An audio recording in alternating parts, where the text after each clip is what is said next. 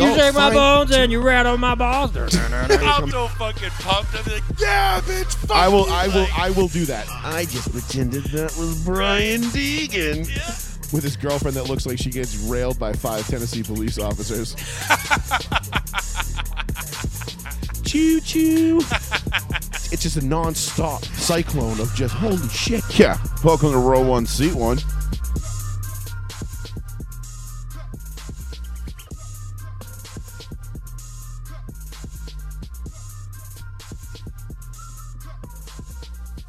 Okay, there we go. There we go. There it is. Did you wait to put it live? Just like a half a second, yeah, because I had to get you situated in the proper space.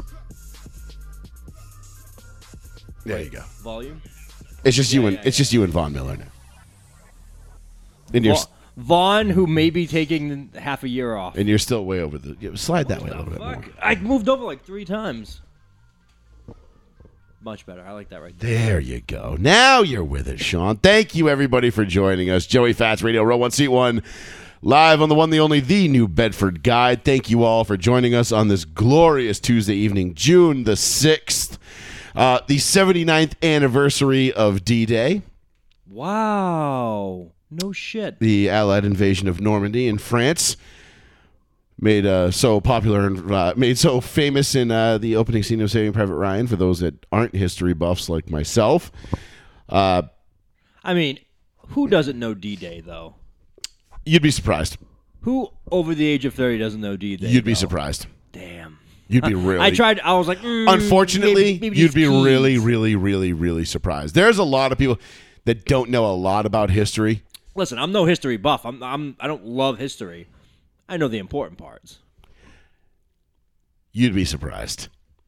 It's pretty bad, but it is a day. You know, it's one of those days you think back to, or you think of when it rolls around every year, and you think back to what took place on that day on those beaches in Normandy in France, and the absolute just pandemonium, chaos, and atrocities that were witnessed by those men that, you know, jumped out of those planes, left those boats, stormed the beaches, and, you know, conquered a true evil in the world. You know, that was the major turning point. You know, one of the major turning points of that war. And without those men and the greatest generation, you know, who knows where we'd be today. That's very true. And, you know, there was, I'm not sure what comedian had said it a while back, not to turn it into a joke, but they said, think about this. They said, the world that we know it has been through 2 world wars. They were both started by Germans. The Germans were the only people in humankind to be like, we can beat the rest of the world by ourselves. And they did that twice. And I was like, wow, I never thought of that. And it was a comedian making that joke, and he's like, and even Germans understand why they're the villains in every movie, even today. They're like, your people are just usually the ones who start shit, and they're just like, yeah, that's a good point. Oh, I mean, dude, look at every 80s action movie. It was like it was the Germans. Die Hard. Even now, they're bringing back like all the villains in a lot of like action movies are German-based villains, and they're like, I am the Grand Kid. I don't know, that's Schwarzenegger. Yeah, but like, well, he was Austrian, so you know. I know, and his dad was potentially a Nazi sympathizer or a Nazi, depending on what you Nazi read. supporter. Sure. Well, I mean, did you have a choice back then, though? I mean, some people didn't. His dad probably did not. His dad was probably like, you belong to Nazi Germany now, and he was like, okay. I mean, I'm not saying it was right, but at the same time, it's like, you know, they didn't have like the internet and things like that. He had a family. Not that I think that would have actually benefited anybody, but, you know, you had to do what you had to do to survive back then, and it's awful. But they have a movie coming out. It's based on a true story, obviously, in which a woman like finds help as a young girl from a handicapped kid, and it's from the Germans attacking them. A lot of German stuff is back out now about like Germans being bad guys again, and it's not because of anything that's happened. It's just they just like to reuse that because it's effective. It's cyclical. Stuff. I mean, they're easy targets because Indiana Jones, the new movie's coming out. Indiana Jones is 87 years old, or however old fucking Harrison Ford is, and the villains still fighting Nazis. The villain, Germany, and but actually like real Nazis though. Yes, not like the today Nazis where it's like, oh, you don't agree that women can be men and men can be women. You're a Nazi.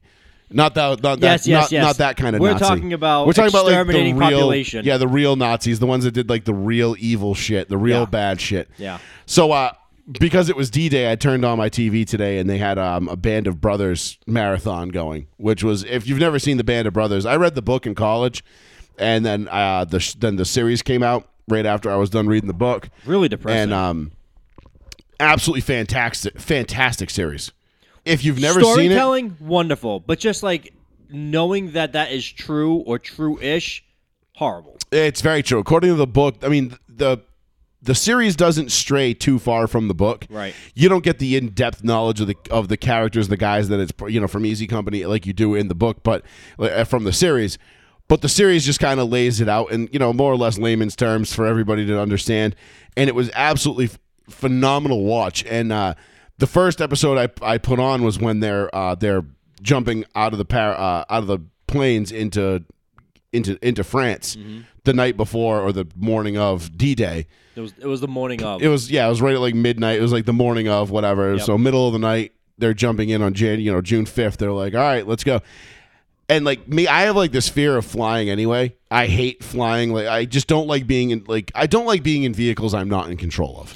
Okay, And- my dad's the same way. My dad has never flown and won't fly for that reason because he doesn't want his destiny in someone else's hands. Yeah, it's a little nerve-wracking. Yeah. And even though I know the guy who's up front is probably a trained military veteran, whatever, Everyone makes mistakes. everyone makes mistakes. Those guys still have hangovers. They still forget their medication. They can still have heart attacks, strokes, moments of lapse of judgment, Sure. whatever. I get that. They're human, and it's a scary thought. So when I fly, I usually tend to heavily medicate, self-medicate, obviously, with my favorite medication of choice.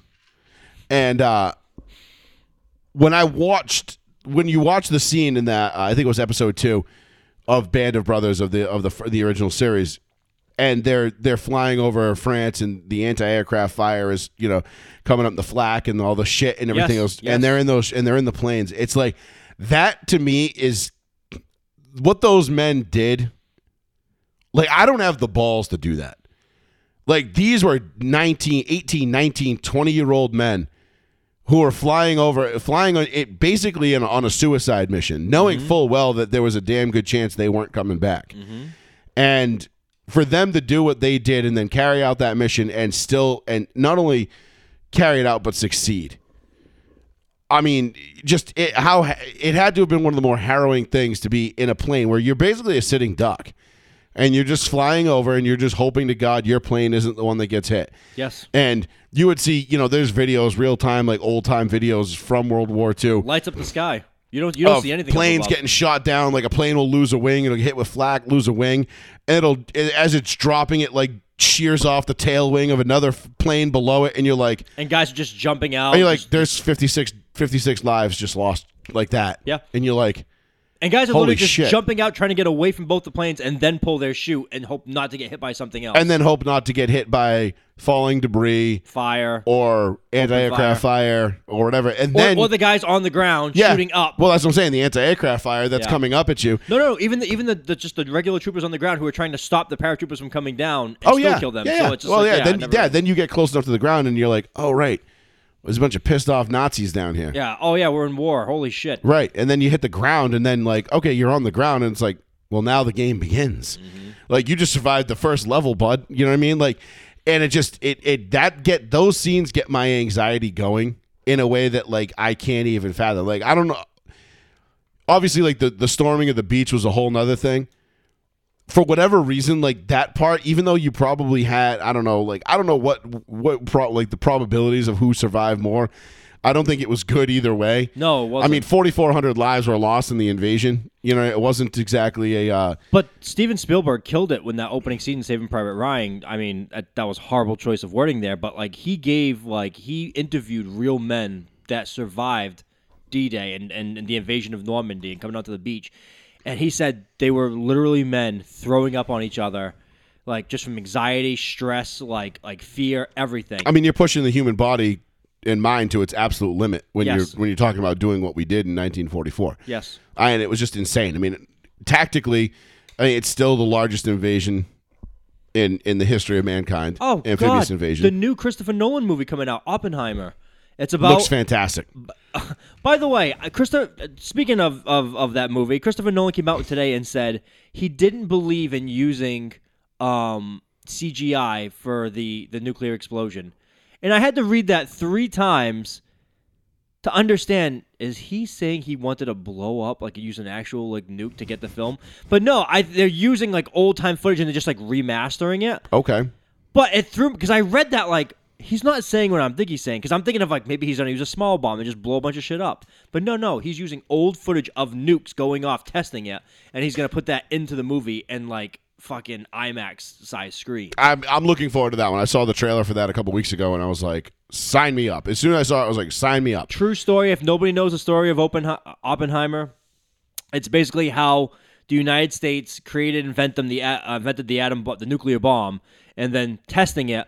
And then I think while testing it, several people died of radiation poisoning while making it. We had very limited tests before we actually used it. Yes. Because it was the testing. I think because like a lot of the testing took place after we dropped the initial one, because the first one went off on August 6, 1944, was Hiroshima, and it was after that is when the 50s were like, because that was the arms race with the Soviets. That was the start of the Cold War, and it was a fascinating time. I mean, I've watched documentary upon documentary, read books upon books. That I get about into, because that kind of stuff. Because I mean, I remember one night, about a year ago, and I was watching. For whatever reason, Chernobyl had come back up. It was like the year anniversary of Chernobyl being released, the HBO series, yeah. And I'm watching. So I go through and I'm watching like all these documentaries on YouTube, all these videos about like how you it was, may like this, how it was accurate, yes. what they missed, what they didn't miss, what they got right, what they didn't get right. Next thing you know, it's 3:30 in the morning and I got a notebook in front of me. I'm sitting downstairs at my bar, and I got a notebook in front of me, and I'm watching a lecture from MIT on nuclear physics, and I'm sitting there with my notebook and I'm jotting down notes, and I'm like. It's 3:30 in the morning. I'm like, I'm looking at myself and I'm like, what the fuck am I doing? You're in class. First of all, I'm like, I've never taken, like, I barely passed physics in high school.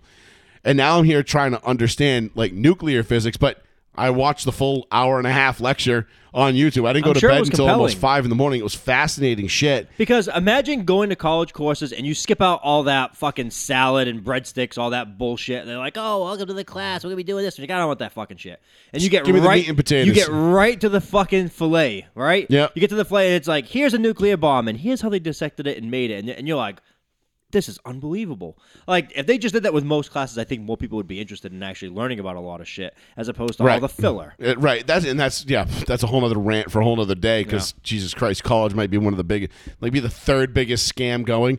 But anyway, if you've never seen Band of Brothers, I highly encourage you to watch it, even though it's pretty old at this point.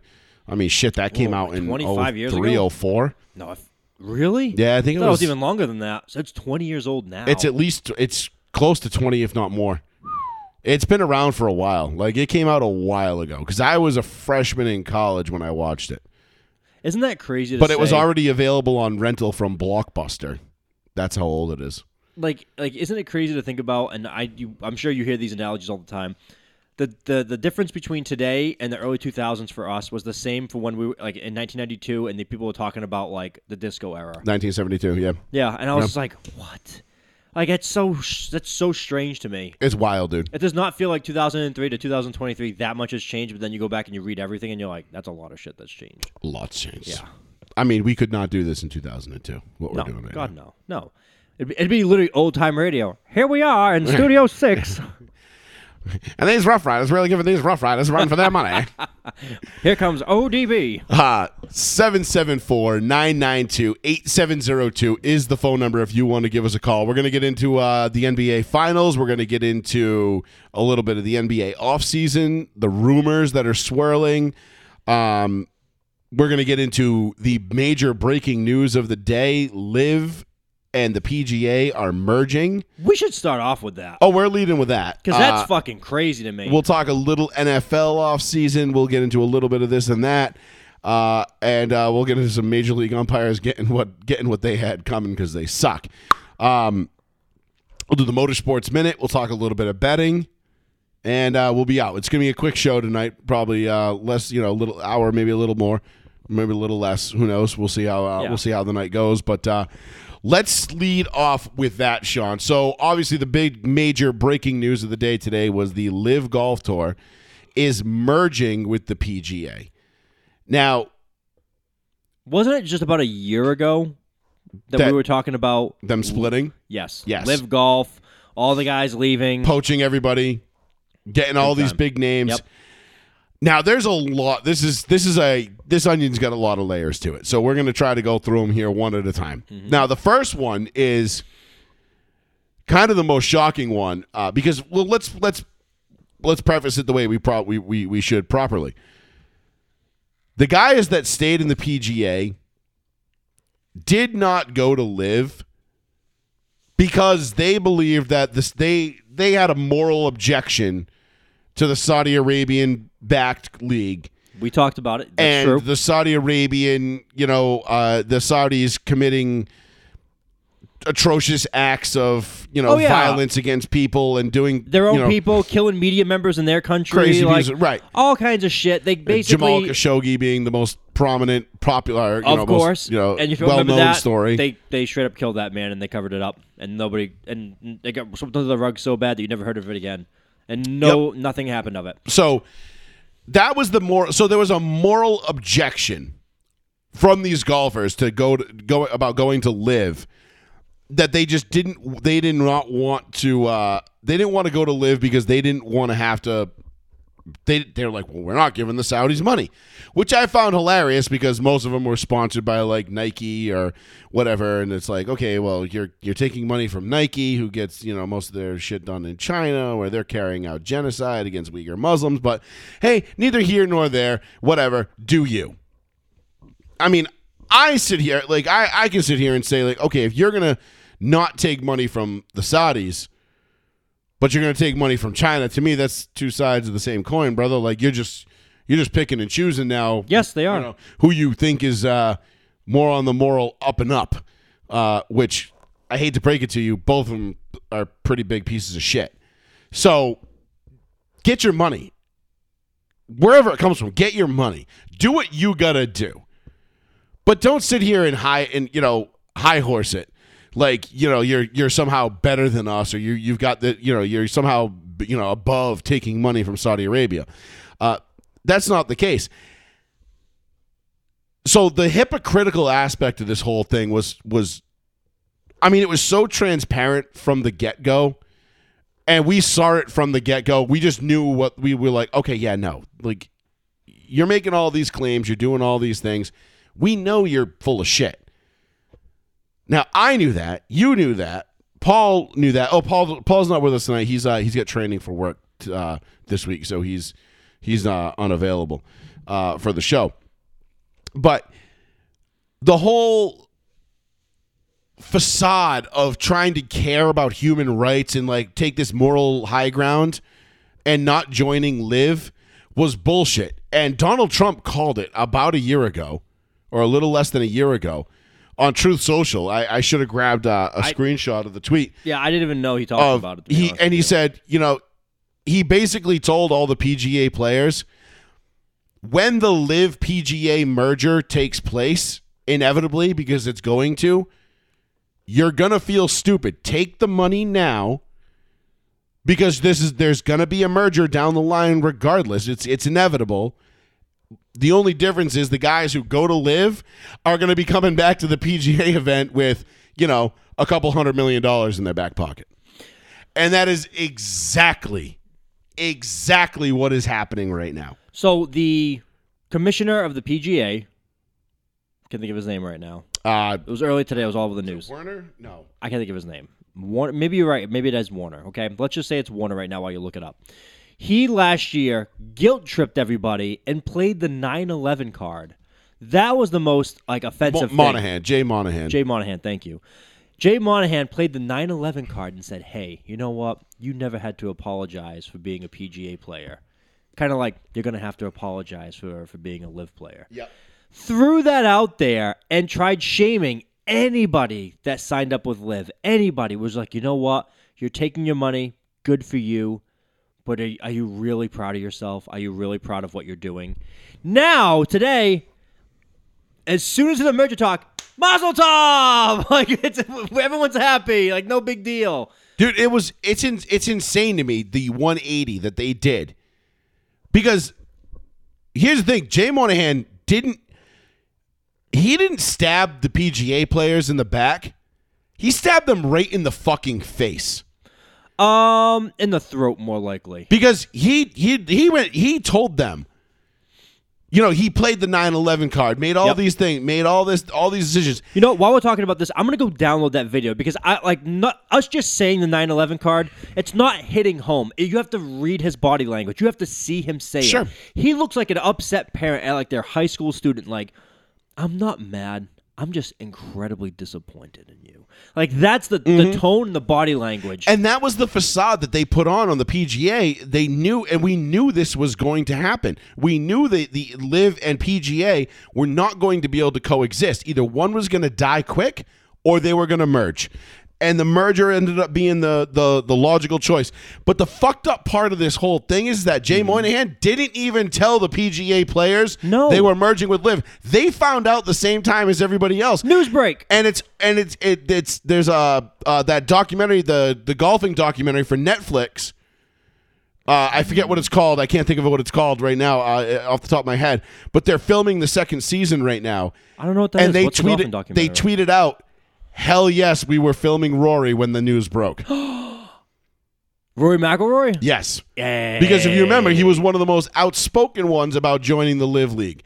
And now all these LIV guys that took all that money up front. I mean, think about this. Tiger Woods turned down, $900 million, almost $1 billion That motherfucker should have took it. to join LIV. He got no money. And now all the LIV guys just get to come back in and play all the PGA events like, hey, guys, what's up? You knew as soon as a LIV player won one of the PGA tournaments that it was going to be, oh, we got to fucking merge because we can't have this. This is a bad look for us. And that happened like not too far after. But you knew Brooks Koepka was going to win a tournament at some point. Yes. You knew, like, Phil Mickelson was still capable. You knew that those guys, Justin Thomas or whatever, you knew that those guys were capable of winning tournaments. It was only a matter of time before they won one of the non-PGA events, like the Masters or whatever.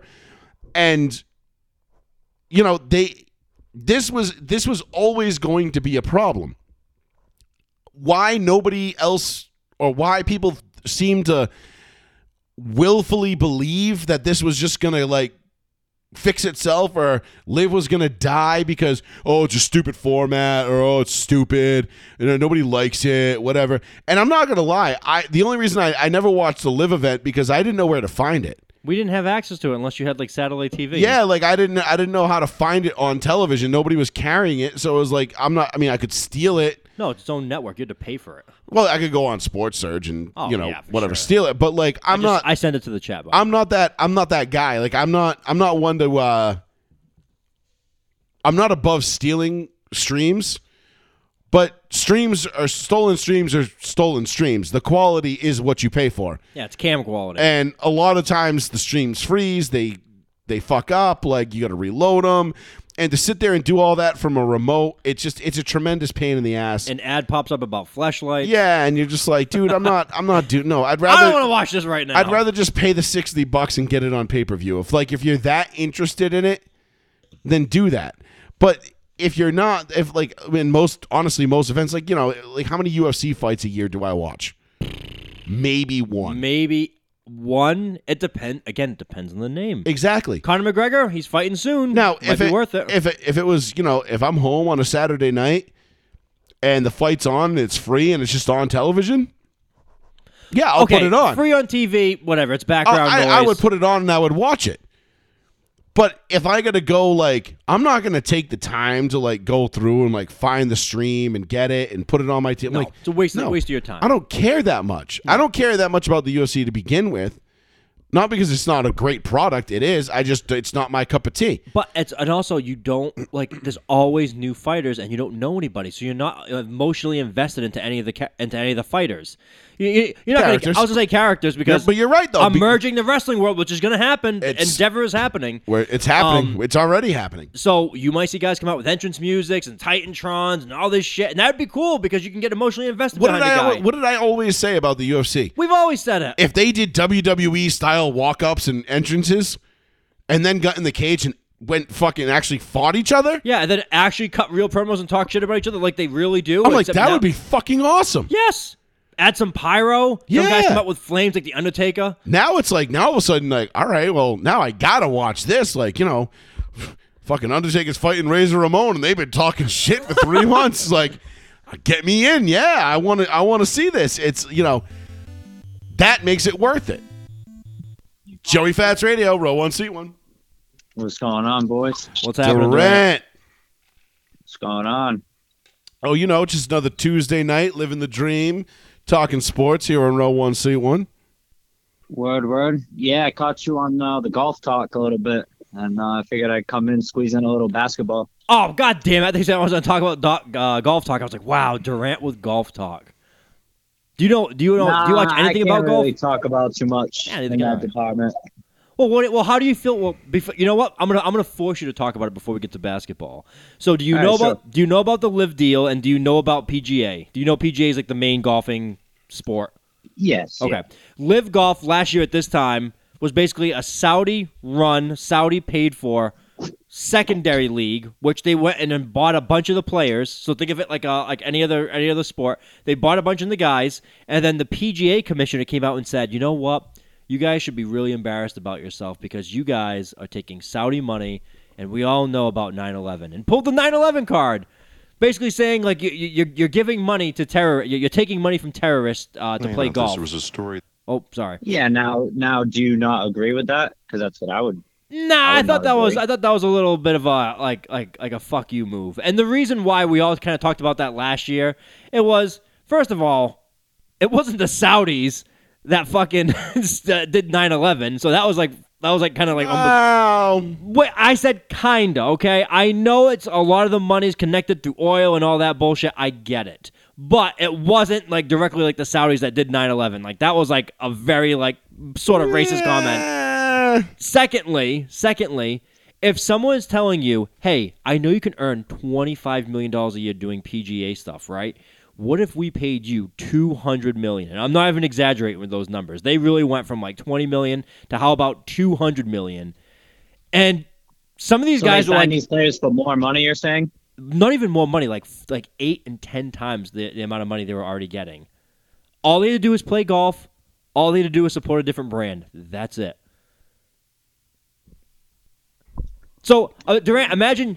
Derek Carr's a free agent. That's a big business decision at the end of the day. Derek Carr's a free agent. The Raiders offer him $10 million. All of sports, the Raiders offer Derek Carr $10 million. The New Orleans Saints offer him $200 million. He's like, no offense, Oakland. I'm getting the fuck out of here for $190 million more dollars. Yeah, I mean, Francis Ngannou was a pretty big face of UFC. He just signed with fucking PFL or whatever league he signed with, I believe it was. He left UFC because they couldn't come to an agreement. He asked for a ton of money. He asked for straight up as the champion. He's like, I want to get paid this. Dana White and the owner said no. He doesn't sell fights. He doesn't sell fights like a Conor McGregor. I heard you guys talking about it before. It's just, that's what it matters about. For the most part, like people ROI, return on investment. Watch, they want to see the drama, hear the big names, and Listen, if Conor's fighting, I'm watching.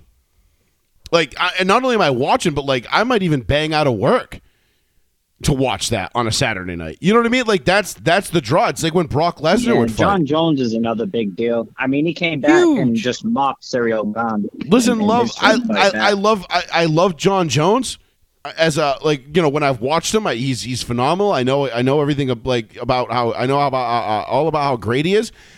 Yeah. But I'm not calling out of work and wasting 8 hours of sick time and then spending $100 on a pay-per-view to watch John Jones fight.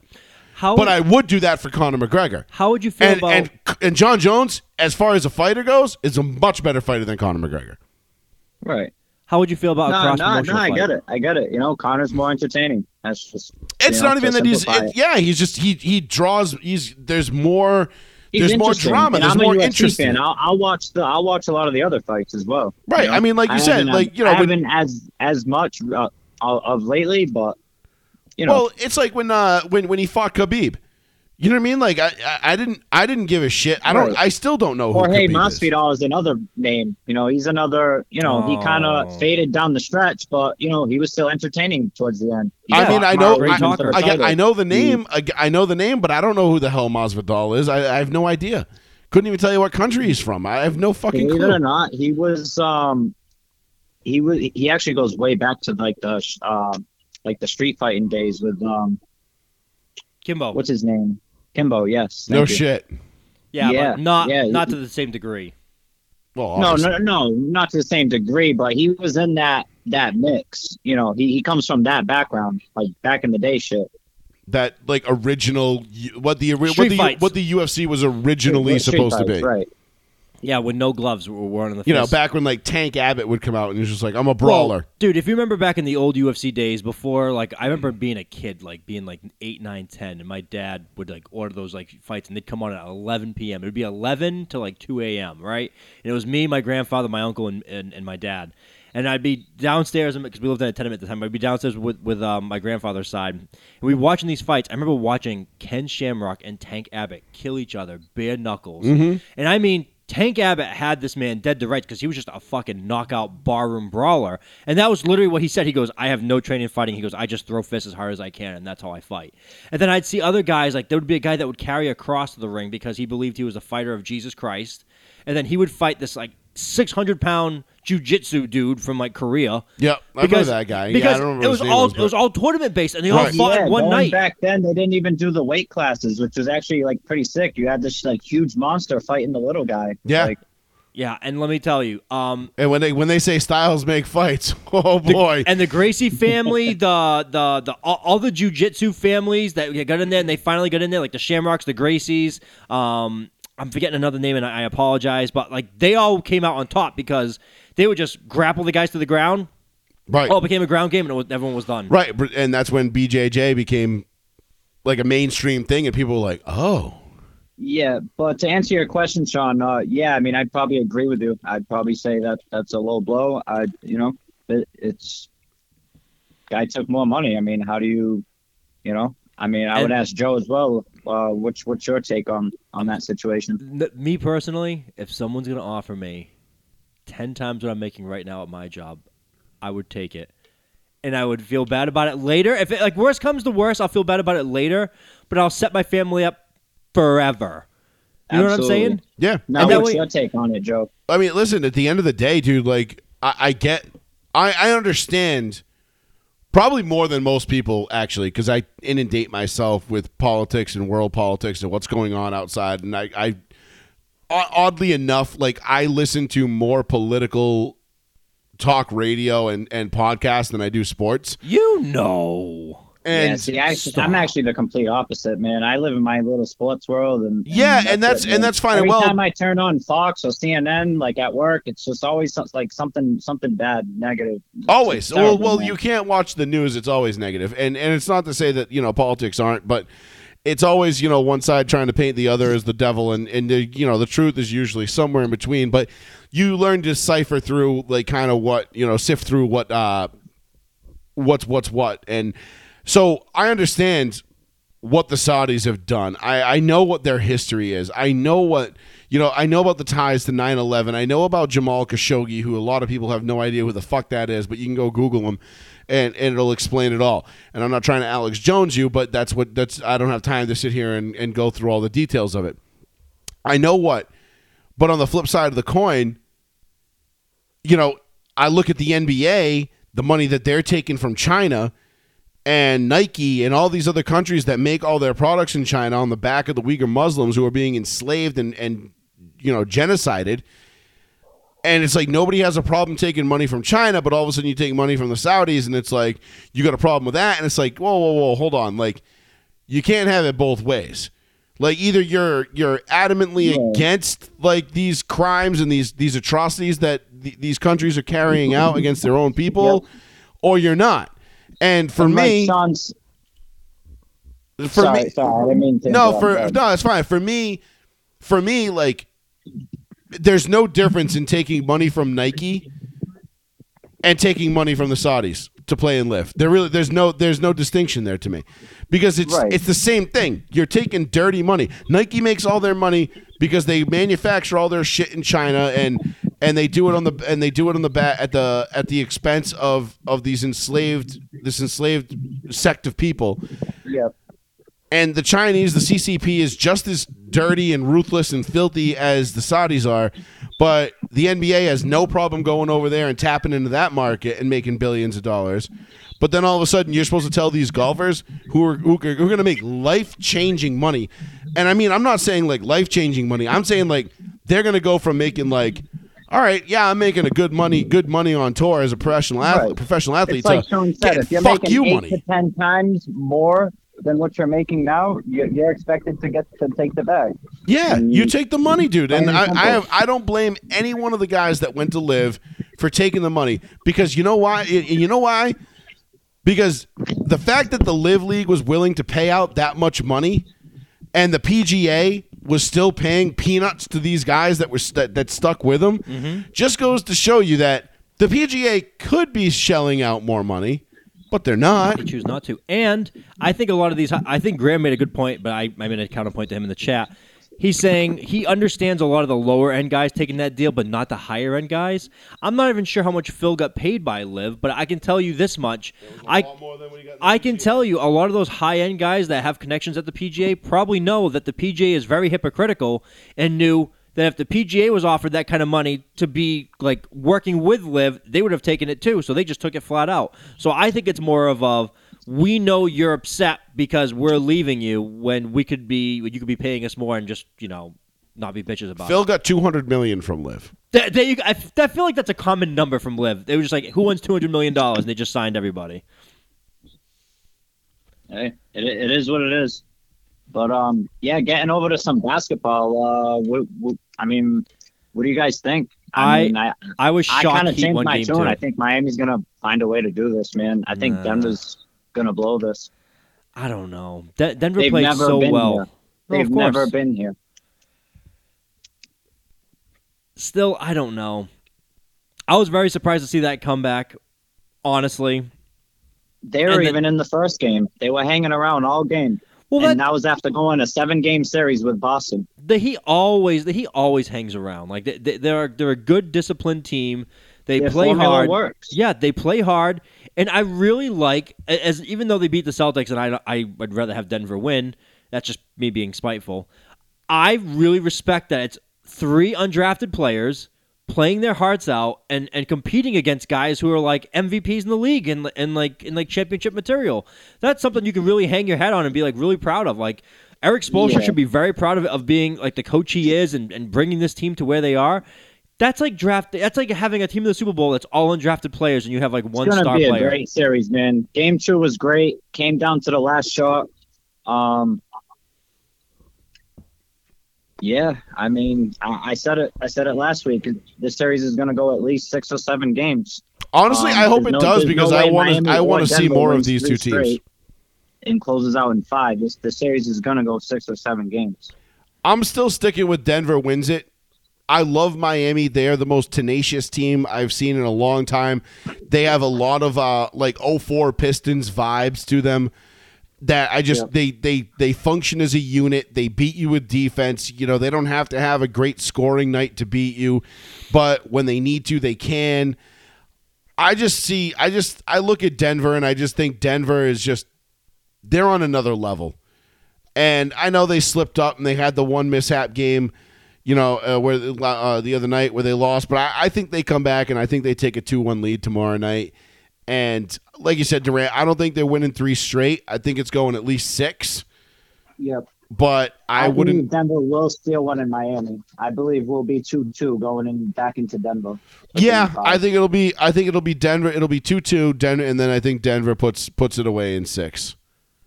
I would love for it to go 7 because I mean, who doesn't love Game 7 of the NBA Finals? I mean, honestly, that would just be the bee's fucking knees. We haven't had a Game 7 in the finals in a while, and I just think that would be phenomenal. It'd be just such a good time to watch, to see who shows up in Game 7 of the finals. Jimmy Butler, Joker, Jamal Murray, Bam. Like that, no one on Denver has any finals experience. He have like 5 or 6 players, I believe.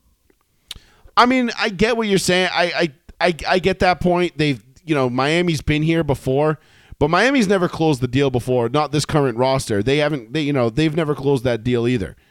So while they've been there and know what to expect and how to handle it, I guess, a little bit better, I don't know. I just think at the end of the day, talent wins out in the NBA, and the better team rarely loses a 7-game set. And I think Denver is just, they got the best player in the league, and I think they got the better, deeper team. Yeah. I said it last week. I think Jimmy Butler's the most locked-in player of anyone in this series. I think Jimmy Butler's going to be holding up that trophy.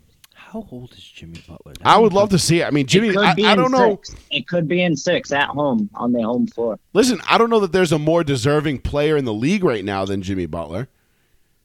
Damn, Jimmy Butler's 34. You know what I mean? Like, Jimmy Butler's been around for a minute, and he's been that dude. He's that guy. Like, and it's hard to root against him. And, one of my buddies the other day, he said that Miami's winning this series. He said Jimmy Butler said it. They have unfinished business. They should have been here last year, and they should have won it, and they didn't, and they came up short. And they got unfinished business, and far they took out the Bucks in 5 games. They took out the Knicks in 6 games, and they knocked Boston off their home floor in Game 7. Mm-hmm. That series was closer to a sweep than it was the Celtics winning. Yes. That should have been a sweep. So, I mean, listen, if the Miami Heat win this championship and they beat the 1 seed in both the East and the West, respectively, they beat the 2 seed in the East, and I think the Knicks were the 4 seed? The 5. The 5. Before the 5. But they were a heavily favored 5. The Cavs might have been I think the Knicks were the 4. Knicks were the 4. So they beat 2 1s, a 2, and a 4, en route to a title. I mean, we got to start talking about this team as being one of the all-time great runs. I mean, this has to be one of the all-time greatest runs. The 8th seed, the first play-in team to ever do it. I mean, they're already in the finals, which they're the first play-in team, 8 seed, to make it to the finals since, I think an 8 seed made it in 70-something? I want to say it was 98. Oh, it was 90. You're right. It was more recent than that. I want to say it was 98. Don't quote me on that, though. Yeah, I'd have to go back and look it up. I know what you're. It's definitely a long time, though, to say the least. It's been a minute, yeah. So, but definitely let's be real. The Miami Heat, their season they were 3 minutes away from missing the play-in. Yeah, they're not no regular 8th seed. And I was actually asking myself the other day, what if Miami wins that first play-in game and they get the 7? They play Boston the first round. Then the Bucks get the Hawks. Maybe Giannis doesn't get hurt. Bucks probably handle the Hawks. It's a whole different. Right, we're talking about a whole different playoff. That's how it always works, though. But the what if scenario. The what if scenario is always fantastic, but that's what we're here for. Yeah. That's and then sports Boston, radio.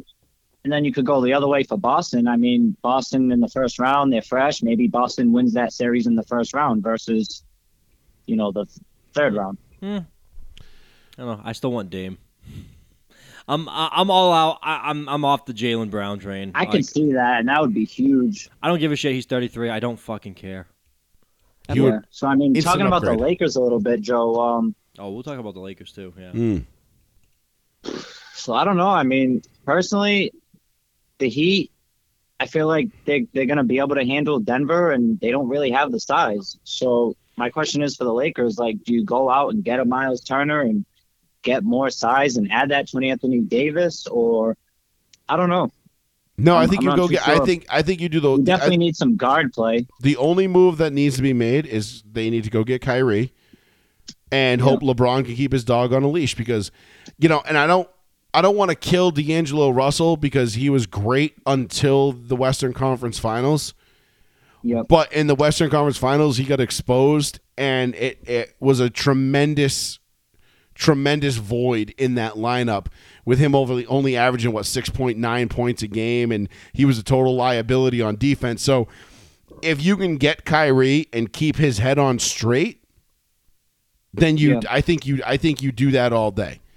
I think if Kyrie comes back to play with LeBron, it's a totally different Kyrie than we saw in Brooklyn, Boston, right. and what we're seeing in Dallas. How do you feel about this, Joe? How do you feel, say, move Anthony Davis for Kyrie straight up? Salaries will be similar. And then you go out and you move like Mo Bamba and Beasley for a Miles Turner to get some size back. And he's more like I want to say Turner's around like a $25 million a year guy. I think they need to keep AD. I think you keep AD. I know his injury history makes it that's a tough call to make because you don't know when he's gonna hurt himself again. I know. Inevitably. I just feel like he didn't give us enough points. Braun's going out there scoring 40 on a closeout game, and what is everyone else doing? Like you're the next dude in line. Like, I think he gave you 20 in that game. To be fair, it's not enough. To be fair, that was the first meh game that he had all playoffs. Or at least of that series. Not all playoffs, because he definitely had a couple meh. He was such a seesaw. Like, he had a good game, a bad game, a good game, a bad game. But he played 3 straight good games against Denver in the games 1 through 3. The 4th game was the only one where he really didn't show up, or like I said, he was just kind of meh.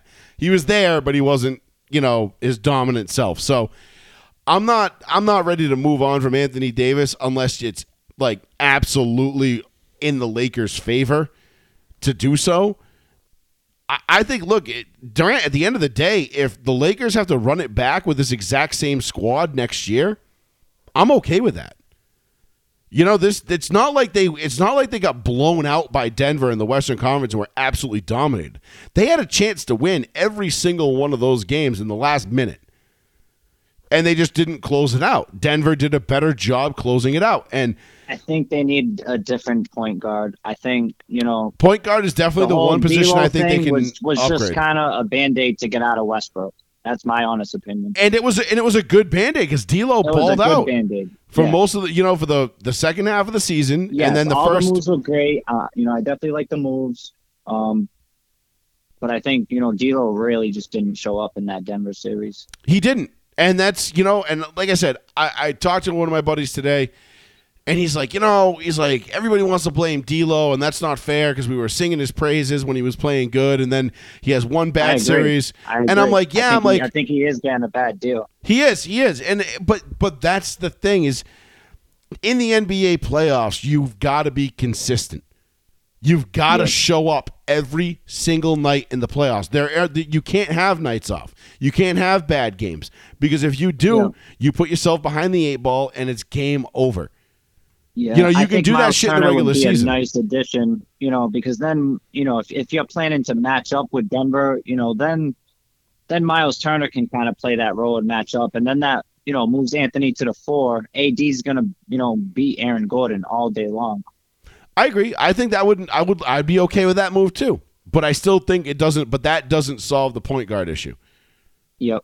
And I think there's a very, very, very, very easy answer to figuring out the point guard issue. And I know there are people that disagree, and there's a lot of people that don't like the idea of Kyrie Irving coming to LA because they're like, nope, he's going to torpedo this team. He's going to blow it up. I'm not even talking about Sean, who is one of those people. I'm so confident. But listen, the only man that can keep Kyrie on task I'm with you. is Kyrie. LeBron. I want Kyrie. I don't want Trae Young or. I gotta find that dancing potato. I think I just want Kyrie. I mean, listen, if they went and got Trae Young, I'd be okay with that too. But I just don't know how the salaries are going to work. If you get Kyrie, I don't think you can keep Rui and Austin Reeves and all those other guys. You can. According to Brian Windhorst, the Lakers can't afford to keep Austin Reeves and get Kyrie. The GOAT, Austin Reeves. So I think they keep Austin Reeves. I think they get Kyrie. I think they keep this team mostly intact, and then they move it from there.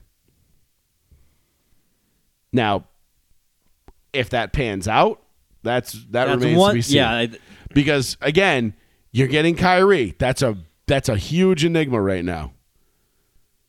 That's a big time question mark. I heard also you're signing sideline reporter Nicholas Kerr. Well, Yes, I guess Nick Dallas Kerr can will be offer there. him the most money because they have his bird rights. Right. So they can offer him they a 5-year deal versus Yeah, everyone else can offer a 4. if- So he would leave essentially 60-ish million on the table.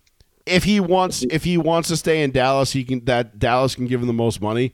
But who's to say Dallas wants to keep him? I mean, it didn't really seem like Luka. That's what I'm saying. Luka really What's the didn't seem value? too Are they gonna stoked on keeping Kyrie around.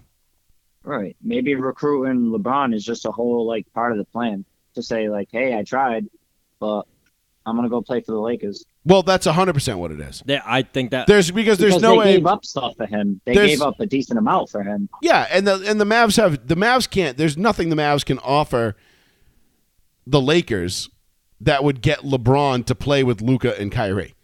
The Mavs don't have That's what enough. I said, what are you gonna do? Offer LeBron for Luca? I'm like, no, that they'll wouldn't make offer sense everybody either. but Luca. Right. No. It's just not going to work. That the whole Yeah. LeBron to Dallas thing, LeBron James. while I'm sure Kyrie and his people floated that out there intentionally because they want it to be out there because this is part of Kyrie getting to LA. This is part of the plan to get him Yep. out of Dallas. There's zero chance LeBron ends up in Dallas. Why would LeBron, where his whole life, his whole existence is in LA? He's got all of his studios, his production company. Bronny is going to be playing at USC in the fall. He moved out there for a reason. Why would he all of a sudden pick up and go to Dallas? no, that's a fair point. It doesn't. It Absolutely. makes absolutely no sense. And LeBron ultimately has control over that because he has the no trade clause. So I told you my Yeah. theory. I think Kyrie goes to the Lakers.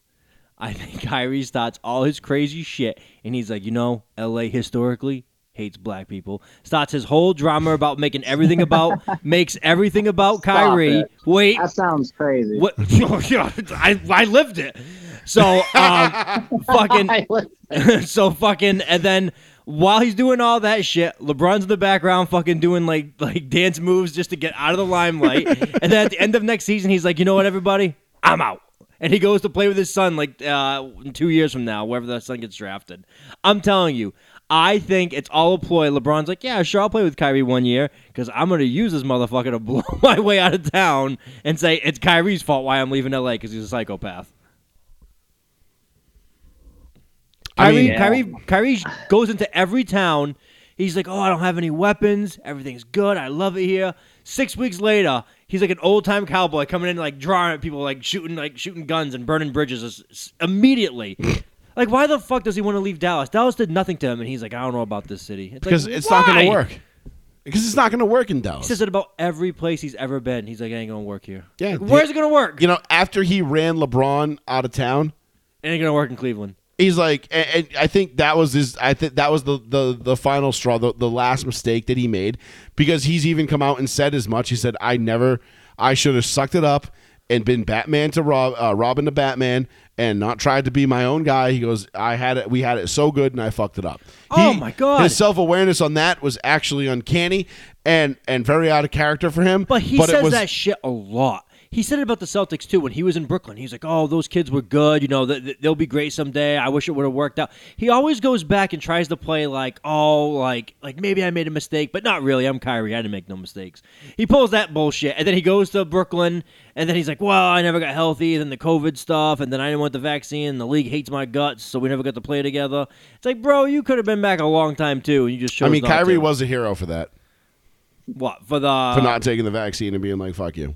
Yeah, no, he Yeah, absolutely. straight up did not want to take it. That's fine. Smart man. Ended up being proven right over the course of time. But and then he goes back to, he's like, there's plenty of times he could have played more with Durant, and he just didn't. He was like, whatever, I don't give a shit. It's So what do you all. think It's, about Phoenix possibly getting James Harden? are you for real? I would die. They might swap that out for Chris Paul and Oh, that's a downgrade. I don't know. Chris Paul's been pretty hurt. Chris Paul's been banged up and he's old. At least Harden can still produce. At least Chris Paul cares. Chris Paul's not scoring anymore either. He's scoring very low points. But I mean, they're both born losers, so whatever. 100% right. But I think, James Harden's a greedy bitch.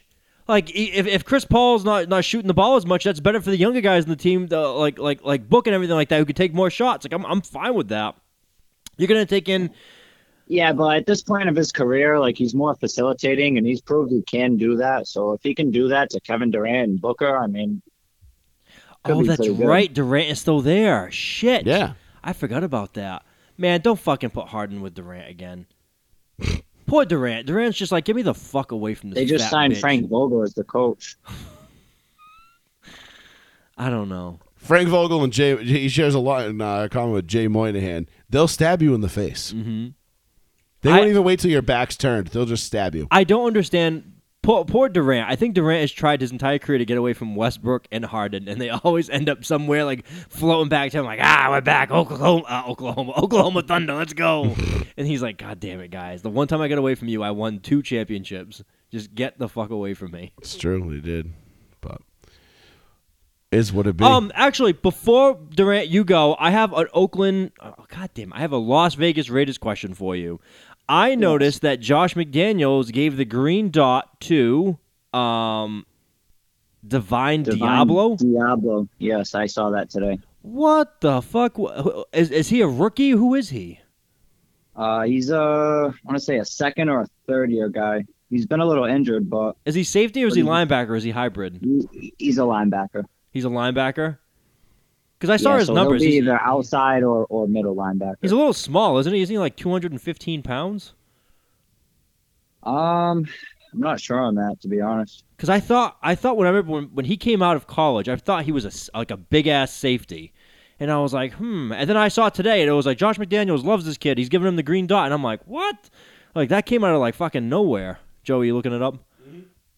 Yeah, actually, I have Raiders report on YouTube right now. I guess Chandler Jones is down to 250, where he played at 260, 265 last year. So. Yeah, but these guys gained like a shit ton of weight during the season. 6'3", 225. Oh, he's up 10 pounds. He was drafted as almost like a safety when he came out. I was gonna say that's either a really big safety or a really small linebacker. That's the new mold anyway. All these big safeties. He's like a Sua Cravens. Yeah, okay. Wow, good throwback to USC, Sua Cravens. He didn't work out, but still a good throwback. But yeah, I saw that today, and I was very blown away by that. I was like, wow, I did never expected him to give it to like a no-name guy like that. Either A, he's incredibly football savvy. Who else is? It's usually the middle linebacker that gets it. Or it's the safety that gets it, yeah, generally. So that's why I wondered if he was like a safety or a linebacker. Depends on who the veteran guy that the DC trusts the most. But he's not. He's a third-year guy, and he hasn't really played much. It's kind of crazy. Well, that can change before day one, Sure, of course. A lot's going to change between now and September. Absolutely. So, anyway, Durant, thanks for the call, bud. I'll see you on duty in a little bit. Yeah, no doubt. And yeah, like I said, I've changed my tune. I think the Heat are gonna get this done, man. It's gonna be incredible. I mean, it would be if the Heat pull this off. It will be one of the greatest feats I've seen in a long time. So, I mean, I'm not rooting for it because I am rooting for the Nuggies, but I'm neutral, honestly. I'm okay with either or. I mean, listen, if Miami wins, I'm not going to be upset about it. I want Denver to get a championship. I really do. Yeah. Fair enough. I like that. I like that organization. I like that team. The only thing I wish they would do is go back to like the Melo era, like the white silky jerseys with the powder blue, with the extra long shorts. Dude, those uniforms. I kind of want the sick. team that beat the Lakers to lose, just so I know that they're beatable going into next year. I mean, I know they're beatable. We lost 4 games by a cumulative total of 24 points, and one of those games was an 11-point loss. So. I'm not worried about like I said, it's not like the Nuggets came out and dominated the shit out of the Lakers. The Lakers had a chance to win every single one of those games except I think game 3 or game 2, whatever the 11-point loss was. They had a chance to win every single one of those games in the final minute. So It is what it is. The Lakers were there, they were close, but what do you expect? They put that team together and late February, early March. The Lakers will get it done, brother. They're gonna make all the boss moves for LeBron James, and he's gonna come bring home Title V. They always do. That's why I love the Lakers. They're gonna start doing it fast though, because LeBron. All right, but before Durant goes, LeBron realistically has how many more years left in the league? The Lakers have so much more hope than Boston. No. It's I'm not. awesome. I didn't say that. I said just LeBron. That's what I'm I'm saying. Yeah, I know. That's Yeah, fine. they definitely do. I but don't care about how that many? because, How much longer do you think LeBron has as a primary player? Yeah, it was like 2-3 years. It doesn't matter. The guy performs. No. The guy is unbelievable. Even at his age, it's. I know. I'm realistically saying, like, I'm not trying to shit on the Lakers. I'm not saying the Celtics have longevity. I don't give a fuck about the Celtics right now. Like, realistically, is LeBron going to play till like 40, 42, or is he going to play till like... I think the Lakers have. I think next year is going to be the last year that LeBron is going to be a primary like contributor on the Lakers. I think after next year, then you have to start looking at LeBron as maybe like taking kind of like a, not a back seat, but being more of like a, 25 to 35 minute a game kind of guy, not a 40 to 45 minute game kind of guy. And he's going to have to start taking a little bit less, lesser of a role, and someone else is going to have to step up and fill those shoes. Because, I mean, listen, Father Time is undefeated. It was supposed to be AD, and it just hasn't, and it won't ever be. It won't ever be. No, that's why I think they need to go all in for this year and get whatever they got to do whatever they got to do to get this team in a position to win it. Because, like I said, Kyrie Irving would be unbelievable. I think I think the window for LeBron in LA is closing. We got one title. I expected two, a minimum of two. All right, so we're already behind schedule on that. And, I'm just saying, I think, the first year in LA was a total disaster. LeBron was hurt for the first time in his career. He signed with the Lakers with nobody, and they had all the young kids, Lonzo Ball, and Ingram, and we had Randle. we had LeBronzo out there. You know what I mean? That was that combination. And then they slowly built the team up, and then they got the title in the bubble, which some people, Paul cough would say is not a worthy title. No, he rescinded that now. But they were there the next year. I mean, they had the Suns down 2-1. And then AD and LeBron both get hurt. The second best player gets hurt. It was unfortunate. Yeah, and then both LeBron and AD get hurt in that series. So it's like, all right. And then, last year was just a complete fucking utter disaster. This year they figured it out. But, this team had only been together since, late February?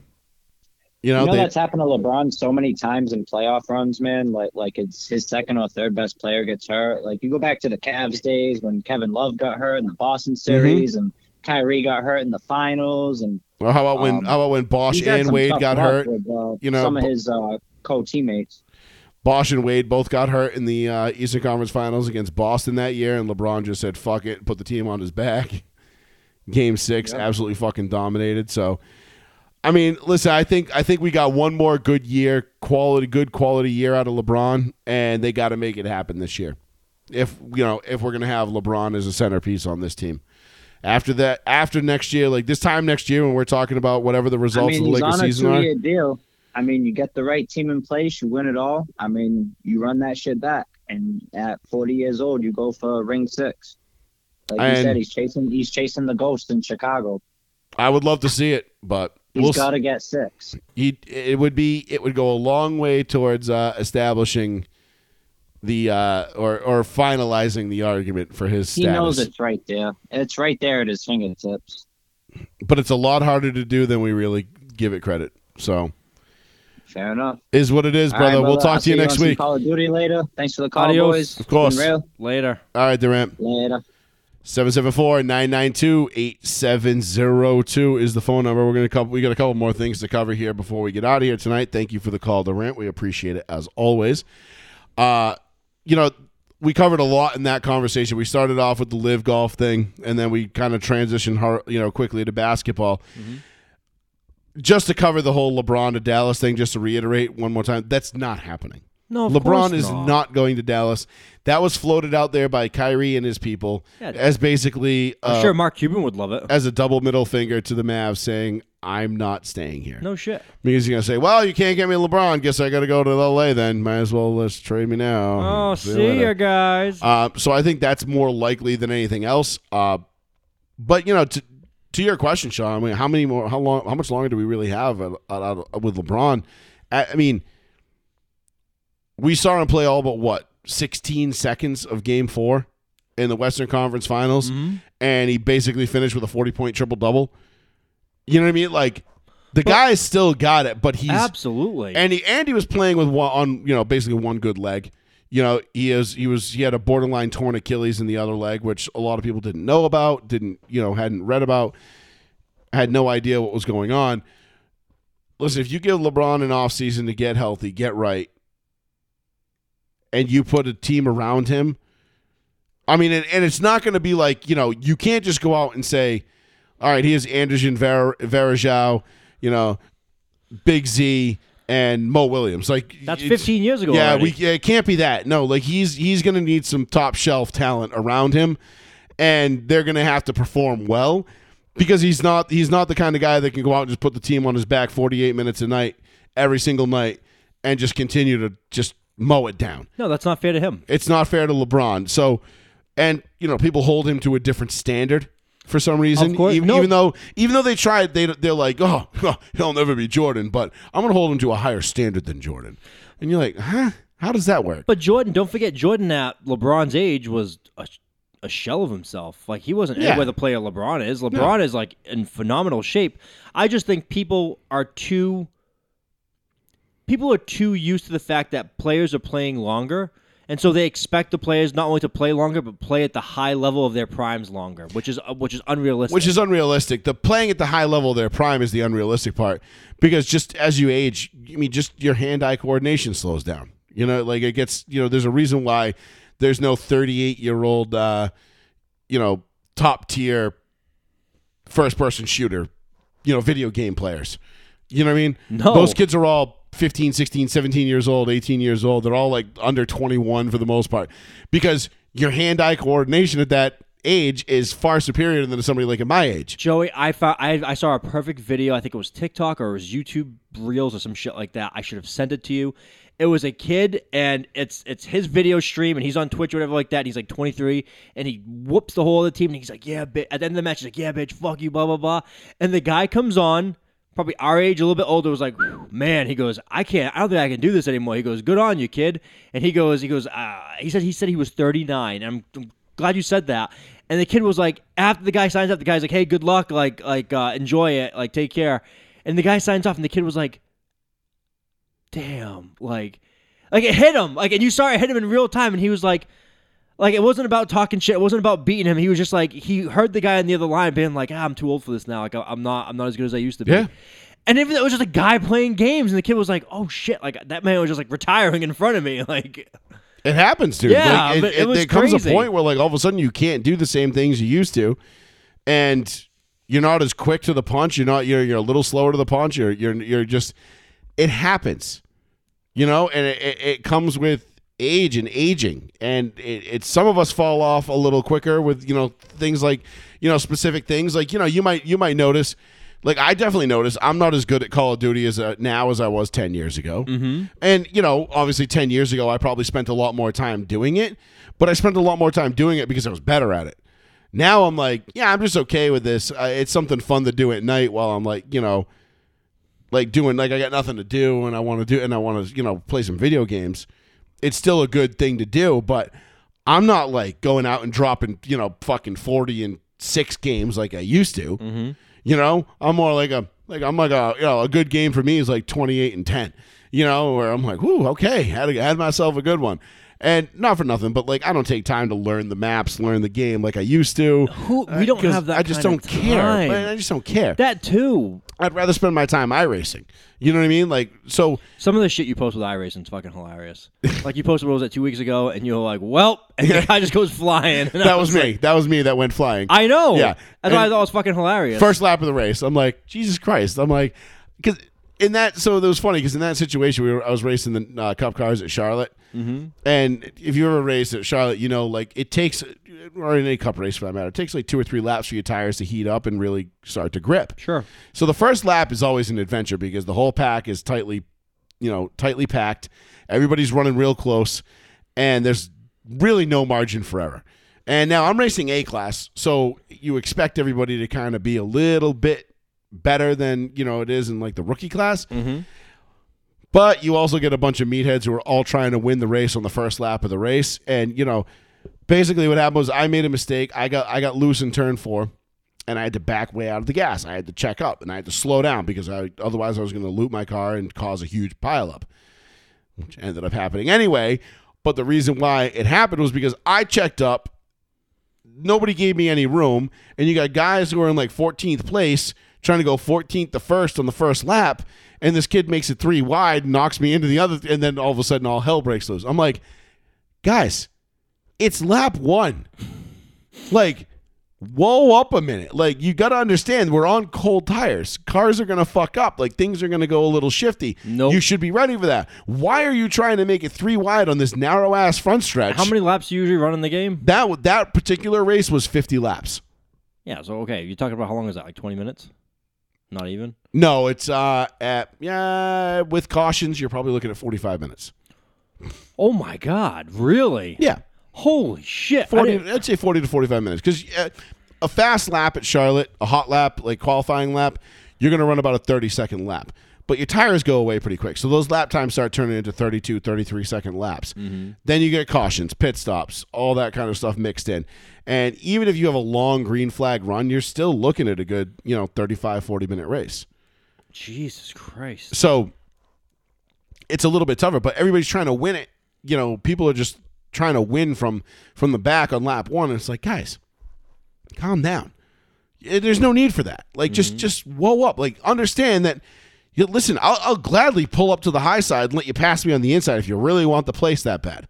If you want to go from 13th to 12th, hey man, you want it that bad, it's all you. You're on a mission. You're going to the front. Godspeed. I know the type of race I'm going to run. It's a 50-lap race, and that's the thing with NASCAR is people forget NASCAR is an endurance race. It's about mental focus and your equipment being able to hold up for 500 miles. Yes. It's not like, Formula One where they're like, okay, you got 2 hours. Once the green flag drops, you got 2 hours and whatever, 2.5 hours to finish this race. Mm-hmm. So if there's a red flag, that clock still stays ticking. So if there's like a major red flag in the middle of the race on lap 12 of a Formula One race, say they're supposed to go 68 laps, right? Okay. And lap 12, there's a major red flag that lasts an hour and a half. Okay, you got an hour to finish those last laps. And when that clock hits 0, they're like, the next flag is the white flag. So no matter where you are, it's like, yeah, but there's still 15 laps to go. It's like, nope. The clock says there's one. There's one. So it's a lot different. NASCAR is an endurance style of racing. Right. It's meant to go 500 miles. It's meant to go the distance. It's meant to put the maximum amount of stress and fatigue on your equipment and on the driver. Not saying Formula One doesn't do that but it does it in a different way. Mm-hmm. You know what I mean? It's like the same thing with drag racing, right? The NHRA was up in New Hampshire this weekend, and had the weather been nicer, I would have gone up, but I was afraid of going up there and it getting rained out. Yeah, wasting your time. I'm watching, you watch Top Fuel dragsters running 330 mile an hour quarter mile passes, with 15,000 horsepower. You're like, that's pretty cool. That's a shitload of stress.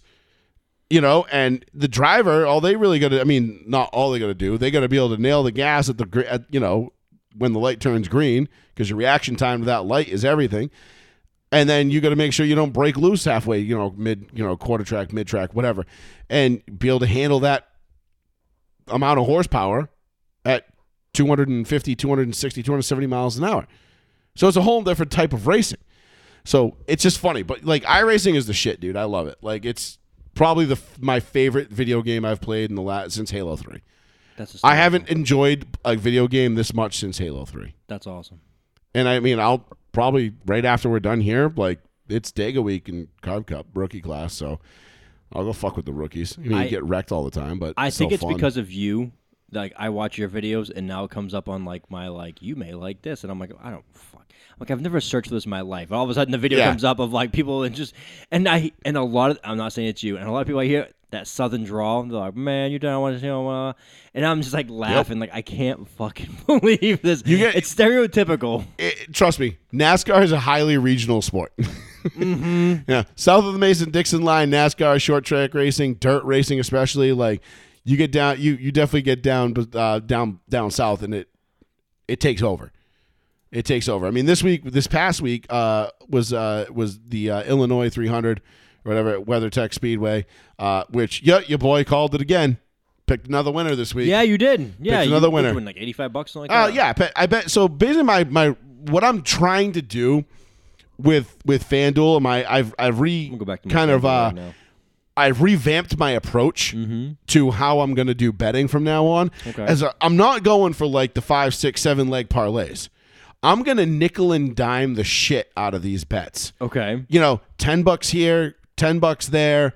I'm only going to win. I'm not looking to cash it all in on one bet until I build up a nice little bank. And then I can go throw like $500 on somebody to win Daytona in August. Bang. And if that hits, that's a big payday. Yeah. You know what I mean? Yeah. But I'm not going to go and like throw $100 on Kyle Busch, even though I felt like Kyle Busch. I bet usually 3 drivers on Sundays. I'll spend $30. I'll bet 2 guys who I think have a really good chance of winning. Mm-hmm. And then I'll bet 1 guy with like mid-range odds, that plus 3,500 to plus 5,000. Okay. The Cinderella story where it can happen, it does happen, but it's not likely. But it's only $10, so who cares? But so like I took I think I put money on Corey LaJoie to win because he was driving Chase Elliott's car on Sunday. So anybody who knows NASCAR knows that Hendrick has phenomenal equipment. Yep. They've got great cars, great pit crews. Everything they got great talent in the garage. They know how to find they can take the same car you can and find more speed out of it just based on, adjusting the car. Okay. For simplistic terms for people who don't follow NASCAR. Of course. So Hendrick is that team. So Corey LaJoie got called up because Chase Elliott got suspended for wrecking Denny Hamlin 2 weeks ago at Charlotte, which was hilarious. He got suspended, so they called up Corey LaJoie, who's been racing for his own team these last couple of weeks. I won't even get into how all that works, but whatever. Corey LaJoie has been racing on the circuit all year. Mm-hmm. Hendrick called him, asked him if he wanted to fill in for Chase Elliott, and he was like, absolutely, because that's royalty. That's as good as it gets in NASCAR. So I bet $10 on Corey LaJoie because I think he was like plus 5,500 or plus 7,500, whatever it was. Like, so I'm like $10. I'm like, that's $750 if I win it. Right. If he comes through and wins, like let's just say hypothetically he gets it, this kid can really drive, and all he's needed was the equipment and the car, and then he gets in the better car and he drives it to a win, and you're like, son of a bitch, should have seen that coming. So I always take like 1 guy with long odds and then 2 guys that I think are gonna win. Usually I alternate between Slick Willie Byron, who's won me a bunch of money so far this year, and Kyle Larson, who is without a doubt the best race car driver on the planet right now. And like Kyle Busch, Denny Hamlin, Joey Logano, those guys, even though Logano's not having a great year. But like you pick and choose with the tracks. Like, you kind of know like where certain guys are going to be good.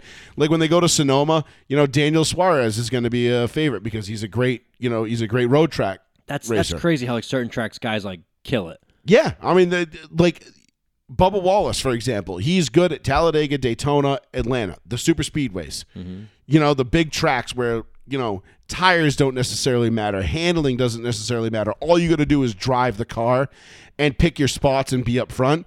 Bubba's great at those tracks. He really is. And you know me, I'm not a Bubba fan by any not stretch. In the slightest.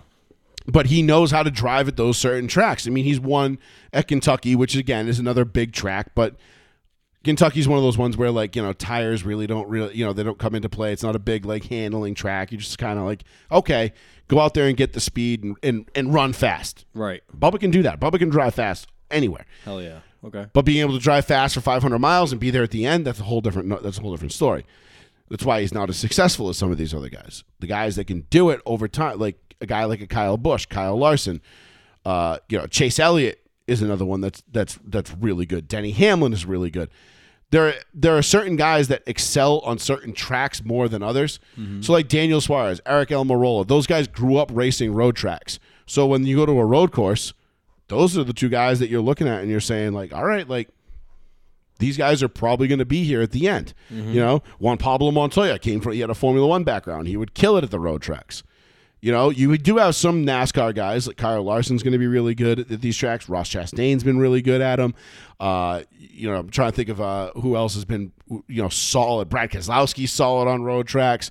There's a bunch of other guys that are solid on them, but nobody that, like, you know, but there are guys that kind of specialize in them. And, you know, Boris Said is a name from probably like 10 years ago. He was a guy that was a road track specialist. He would come in and fill in like twice a year at road tracks and NASCAR teams. Never really did anything, but that was what he did. He was a road track specialist. Gotcha. You know, because road tracks, you got to know where and when to shift, how much to brake. You got to be able to save your brakes, save your transmission, save your engine, save your tires. It's the whole package. I wouldn't know any of that shit. I would just be like, road tracks are tricky. Like, I'm just starting to like get into road track stuff now in iRacing, and they say like, oh, start slow. Like, so, you know, for example, there's a Miata Cup. Yeah. So you drive literally fucking Mazda Miatas, and you drive them around these same tracks that you would drive, you know, any other cars on, but you drive them slower, so it's easier to handle. So you kind of get to know the course, because to drive a road track fast, you basically got to be able to drive it with your eyes closed. You can't look at a corner and be like, okay, like, I'm coming into this corner at 160 miles an hour. How much do I need to brake and what gear do I need to be in? Like, you need to know that before you get there. So if you don't know the course, you're cooked, which is why the Formula One guys can basically drive all those courses with their eyes closed. They know, like, all right, yep, left this many degrees, this gear, 300 meters, downshift twice, brake this much, turn this much.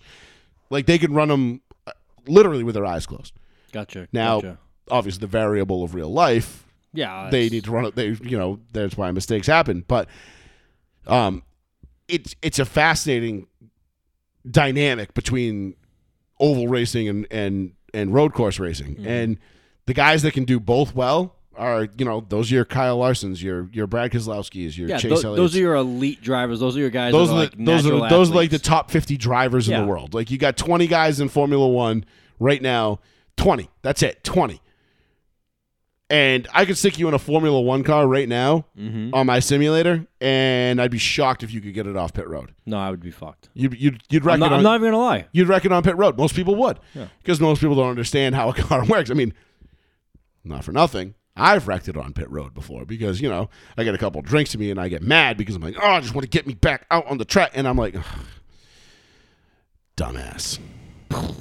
The guy doesn't blow up, but No. you know, I know what you mean. But yeah, so it happens. But as far as betting goes, my strategy now is to nickel and dime the shit out of FanDuel. So if anybody's got any suggestions, feel free to, you know, send us a message or post it on the Row One Seat One page for betting advice, because I'm not looking to cash in big. Not yet. I want to build up a nice bank in my FanDuel account. Like, I want to get like $1,000 to $1,500 in there. Just, you know, $20 here, $40 there, $100 here, $50 there, like small bets. But like things that are like easy, like, okay, like I'll probably tomorrow night I'll bet on whatever. Like, I'm sure there'll be a prop bet for how many like 3-pointers Jamal Murray will hit, and I'll put $10 down on Jamal Murray to hit, like, you know, over under 4.5, like 4 threes. I'll be like, all right, give me the over on that. You know, it might only make me like $20 or $30, but just keep stacking pennies. Yeah. Keep stacking pennies. So them shits add up. If anybody wants a really, really, really, that's why I jumped onto the bets really quick. FanDuel just put a random NFL bet for the season. Will any team go undefeated? You can do the pick, basically yes or no. So yes, plus 1,060. No, minus 3,500. You know, you win in pennies, but there's a good chance no team goes 17-0 is good odds. Right. So. Right, which is, and again, the odds thing is what's crazy. So like this week, again, I picked 2. I was 2 for 2 picking winners on Sunday. I didn't pick Indy because I didn't pay attention to it. I didn't watch it. I only picked the Indy 500. But I picked Formula One. I picked Verstappen to win, which was the easy pick to win it. The reason I didn't bet it is because he was minus 330. Okay. So I would have had to bet $100 to win 30. Right. And not for nothing, but like in auto racing, that's a terrible bet because there's a lot of shit that can go wrong that's out of the driver's control. Of course it Mechanical can. failures, guys running into you, whatever it might be. Like, yeah, Verstappen's pretty much guaranteed to win it because that's how Formula One works. Mm-hmm. So instead, I took his teammate, Sergio Perez. I put $10 on him. He was plus 3,500. Okay. So you got the second best car in the field starting basically in 5th place or 6th place. And I'm like, all right, well, I'll bet on him. Ended up finishing 3rd, but I should have placed him to get a podium instead of betting on him to win it. Yeah. But I'm thinking like, maybe something happens if Verstappen, something slips up, or maybe there are races too where they'll, like Perez will be leading and they'll tell Verstappen, who's in 2nd place with a faster car, like back off. Mm-hmm. He's winning today, Mm-hmm. which goes up that driver's ass sideways, but course. is what it be. It happens. It all comes down to the constructors championships, all this kind of crazy shit. It gets wild, but yeah, that's my strategy for betting now. Is I'm just gonna put like $10 bets, like small bets down, and just stack pennies. And then I want to wait. I want to see how much I can get my account up to by August, by the Daytona August race, the final race of the regular season, Mm-hmm. and I want to put like $500 down on like a plus 3,500 car. Somebody with like long odds that just might make me 20 grand. That's a great idea. Like I did with my Patriots bet. Like as soon as as soon as sports betting went live in Massachusetts, I have that Patriots touchdown bet. Like Oh, right, yeah. $50 to make 5,000. They have to score a touchdown every single game. I can't see them not. We'll find out. Not with that offense, but all right, we'll leave it there, Sean. Wait, you want to do the last? We should do the baseball video. Right. End it on a funny note. Yes, let's do that. Let's end this on a hilarious note. First time, only time in baseball history, to most people's knowledge. This could have happened pre-recorded baseball history, Yes. but this is a hit by ump. I guess I don't know how to describe A it, pitch hits the ump, which causes a walk-off. which ends up causing a walk-off because essentially it's a pass ball Yes, because the catcher didn't get it, but it deflects off the ump's face, and the ball kicks in a direction that nobody saw. no one's getting to it by the time the kid crosses from third plate. So And plus, third base. everybody's in shock. The catcher's in shock, taking care of the umpire. The batter is just like, I don't know what the fuck to do. So it's just kind of chaos. You'll see it. It's only about 30 seconds. And then I love it cuts to the fan of the winning team, and he just has his hands on his head like doesn't understand What the what's fuck happened. just happened? Yeah.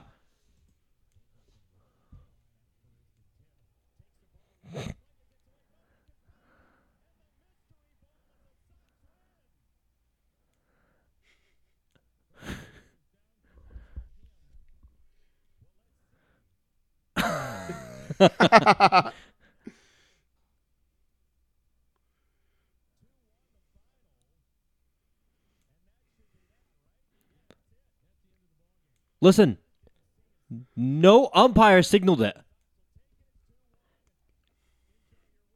I mean, it's a pass ball. It's about as straightforward I know, gets. but none of the umpires. They all walked off the field to go see the head umpire to make sure he's okay. Nobody called it. The scoreboard just puts up White Sox win, and everyone's like, "All right, I guess we won." Guess we win, which they did, But it was, and they should have. I mean, technically, the game is still on because the umpire never called the game. True, but it was the bottom of the inning and somebody scored, so it's like, I know, but it was just like a weird scenario where what are they going to do? Be like, play that again. How fast it happens? You obviously you're getting it right as he pitches it, hits him dead in the face. I mean, right in the fucking, like, square in the face. I mean, not for nothing.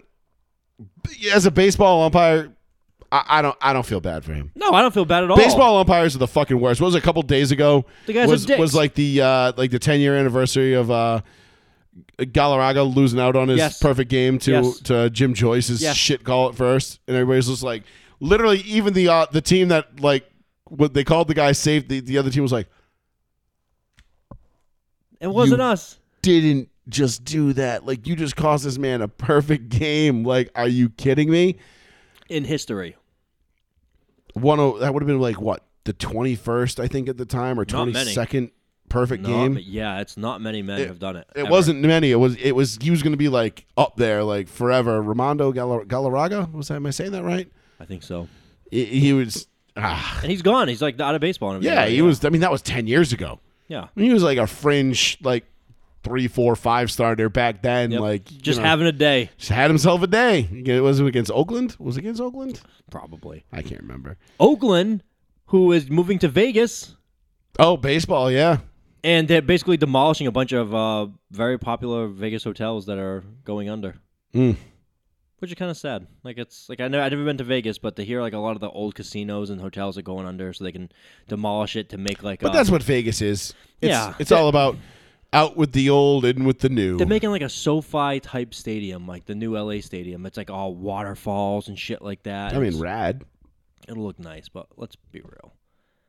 Vegas fans don't fucking exist. They don't give a shit. No, there's no Vegas fans, but it becomes a Tourist destination. fans. Yes. You know, like I'm not like I don't give a shit. Like let me put it this way. I want to go to Vegas to see a Broncos Raiders game. Like I want to go Broncos Raiders Monday night in Vegas. Like that's my ideal. When that happens, like when that scheduling falls Drops. in, Yeah. that year I'm gonna go to that game, or I'm gonna try to. If I'm not a Raiders, or if I wasn't a fan of the Broncos, right? Let's say I was a Patriots fan. Gross.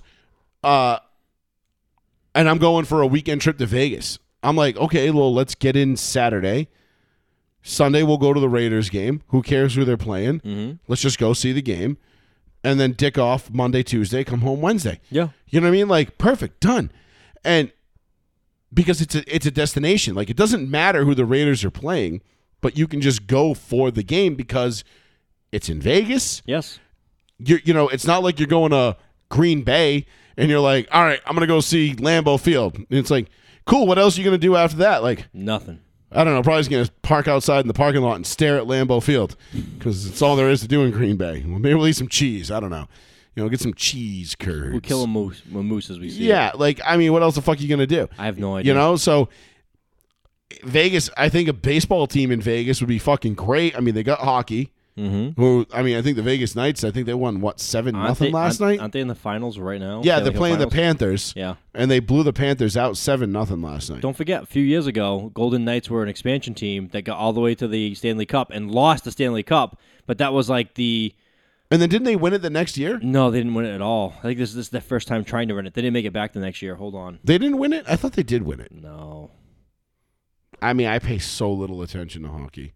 Yeah, no, it's you're beyond super casual. But I thought they won one. No, they made it, but they didn't win. Who'd they lose to then? Because whoever they lost to was a good story too then. They lost. It was 2018. Hold on. That was their expansion year. I know that top of my head. I'm just trying to find out who they played in 2018. Don't you just have NHL reference like No, I don't have bookmarked it on your saved. bookmark on your phone, bro? Yeah, fuck you. The Flames? Jeez, No. dude. I'm trying. Internet is super fucking slow. They lost to the Capitals. That was Ovechkin. Ovi. Okay, so that was what it was. Yes. I knew it was a good story. Because wasn't that Ovi's first one? Yes, that was his first one after being in the league for like 17 years, Yeah. and he had no fucking teeth. Yeah. He finally won one. Is he out of the league now? I don't even know. I have no fucking clue. I All I know is that one kid who's like 24 years old who's like wicked dirty. Don't know. Couldn't even tell you what team he played for if I guessed it. I'd have to ask my buddy Drew. Sidney Crosby? No. He's a young, Crosby's old now. Yeah, he's very old. Yeah, no, there's this like young kid. He's like 24 years old and he's just absolutely filthy. I don't know. My buddy was showing me all his highlights at work one night and I was watching it and I'm like, whoa. I'm like, that kid's good. He's like, dude, this kid's going to be fucking amazing. He's amazing. He's going to be great. And I'm like, cool. And I completely forgot his name 5 minutes after I left. So yeah, I have no idea who it is, but I can find out. I had no clue. But yeah, no, but apparently, hopefully for the Panthers' sake, they can win a game or two in that series. You know, I mean, think about it, dude. To be a Miami sports fan right now, we don't get to say this very often. You got the Panthers in the Stanley Cup Finals, the Heat in the NBA Finals. The Dolphins are looking pretty good going into next year. Tua put on like 30 pounds. What the fuck? Yeah, him and Russ both bulked up this offseason. I don't know. I like it. Russ bulked up with like muscle. Tua looks like just fat. That's okay. Whatever keeps him durable. Tua's like, you know what, guys? I've been eating and practicing falling. It's going to be a good year. I took the Jamarcus Russell way. He comes out looking like fucking Rikishi from WWE. It's like, so who did you consult on your for your diet? He's like, Pablo Sandoval. We're like, fuck! He's like, but I train. I eat twice as much. I mean, What was the old it can't be bad. What was the old bodybuilding thing from like 30 years ago? Go Mad. Remember what Go Mad stood for? No. Gallon of milk. Something every day. Gallon of milk a day? Gallon of milk a day. Go Mad. No, I don't remember that. It used to be like that way. It was like so much calcium and like extra protein. It was supposed to like help. No, help I you remember. bulk up and gain The only weight. thing I remember was the only thing. Oh God! Imagine drinking a gallon of milk a day. Oh. I mean, I love milk. You'll but bulk up. Jesus, It's a lot of fucking fat. My only thing is, my only thing I remember was C.T. Fletcher saying, "There's no such thing as overtraining, only undersleeping and undereating." Yes. I was like, huh. CT fucking Fletcher, man. Fucking if DMX met Morgan Freeman, that's what CT. That's the easiest way to describe Morgan CT Fletcher. Have you seen Ronnie? Speaking of lately, like bodybuilding, you seen Ronnie lately? He's banged up, dude. Banged up. Banged up.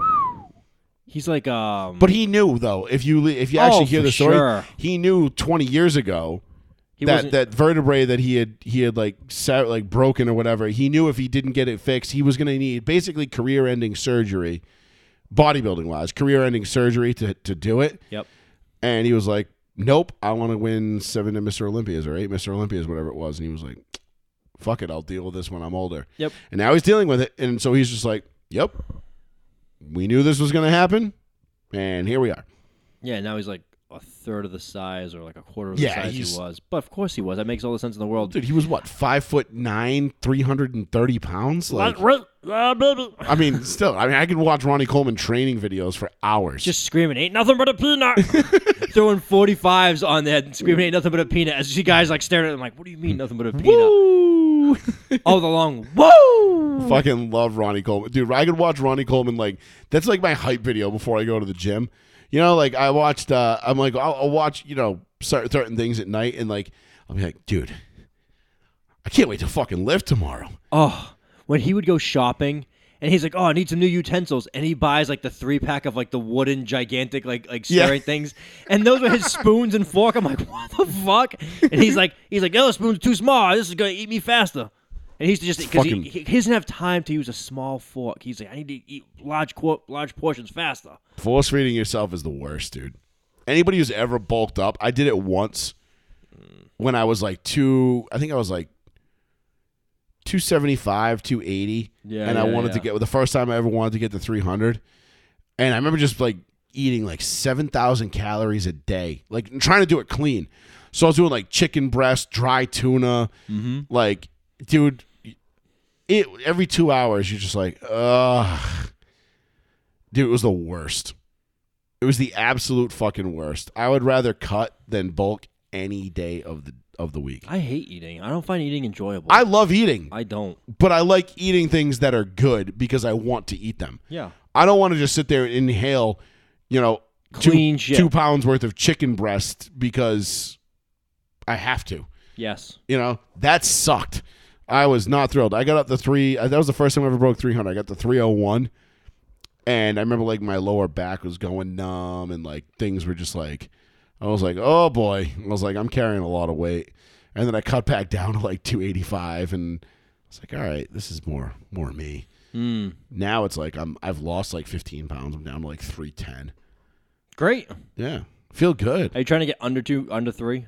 Not necessarily. I'm not trying to cut weight. Yeah. I just am. Yeah. I just because I've ramped up my training, so it's just kind of coming with the territory. I gotcha. Plus, it's summer. Like today, dude, I walked 2 miles today in my backyard, just cutting the lawn? working on my backyard, Oh yeah. mowing the lawn, weed whacking, fertilizing, cleaning up, like doing stuff. I looked at my watch and it was like, You've been working out for 46 minutes. It was like 1.92 miles walked. I'm like, what the fuck? Yeah. It adds up quick. Yeah, apparently. So, whatever. It is what it is. But we'll leave it there. We'll be back next Tuesday night, right? Yeah, next Tuesday is June 13th. Damn! Wow! Already. I know It was the we're middle of the flying month. through it. Holy We're shit. getting we're gonna take a break, probably for a week or two. Coming up here in the next couple of weeks, we'll keep you guys posted. But we'll be back next Tuesday night, 8:30 p.m. I'm sure we'll have plenty to talk about.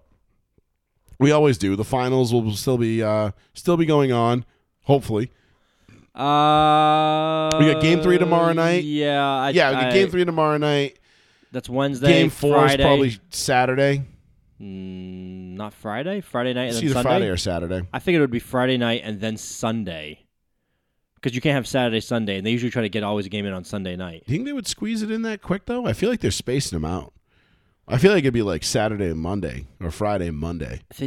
Well, Wednesday, I think Wednesday, Saturday. that's a big gap. Wednesday to Saturday. Why don't we just look? It's the NBA. They make all kinds of fucked up schedules.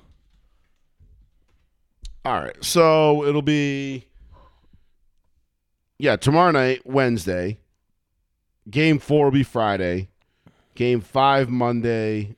Wow, they're skipping a weekend game for the finals? Yeah, Game 6 That's on a horrible Thursday. idea. And if it goes to Game 7, that'll be on Sunday. Man, how stupid is the NBA for skipping Sunday? I get you have to give these guys rest, but really, guys, I mean, what's going on Sunday that they wouldn't be able to have a game? I don't get it. I don't get it. And you're going to lose a lot of viewers from Monday night because a lot of people during the week don't watch late at night. Yeah. Sundays, you still get a lot of people watching. That's why football always takes advantage Or at of least Sunday Saturday football. night, like Wednesday, Friday.